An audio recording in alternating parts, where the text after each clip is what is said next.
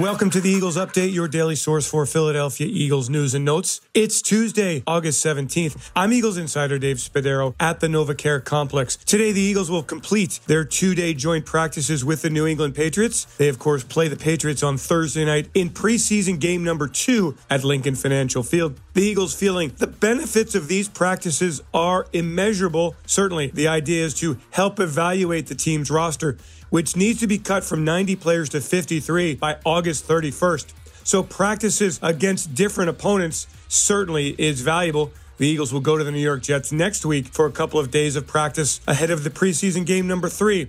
But on Monday, the Eagles felt like they got a lot from the first practice. Defensive coordinator Jonathan Gannon, pleased with what he saw from the defense, felt that it really helps in the evaluation process. A lot.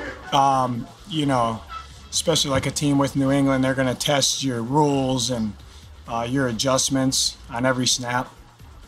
So it's real good learning for our guys because we really didn't game plan per se.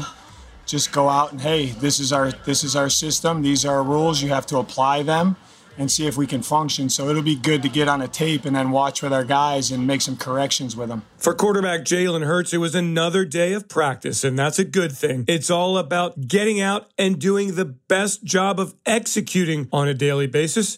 And so Hurts, when he came off the field and met the media, felt that he had a good practice and that the offense came together for some big plays. Got the competitive juices flowing. Everybody's out there competing, playing fast.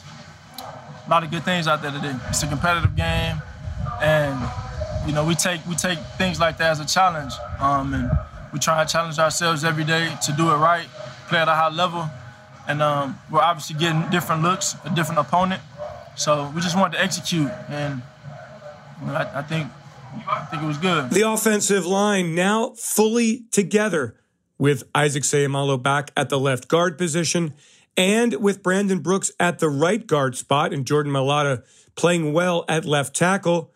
They had a chance to go against a New England front that historically is one of the most difficult in the league to prepare for.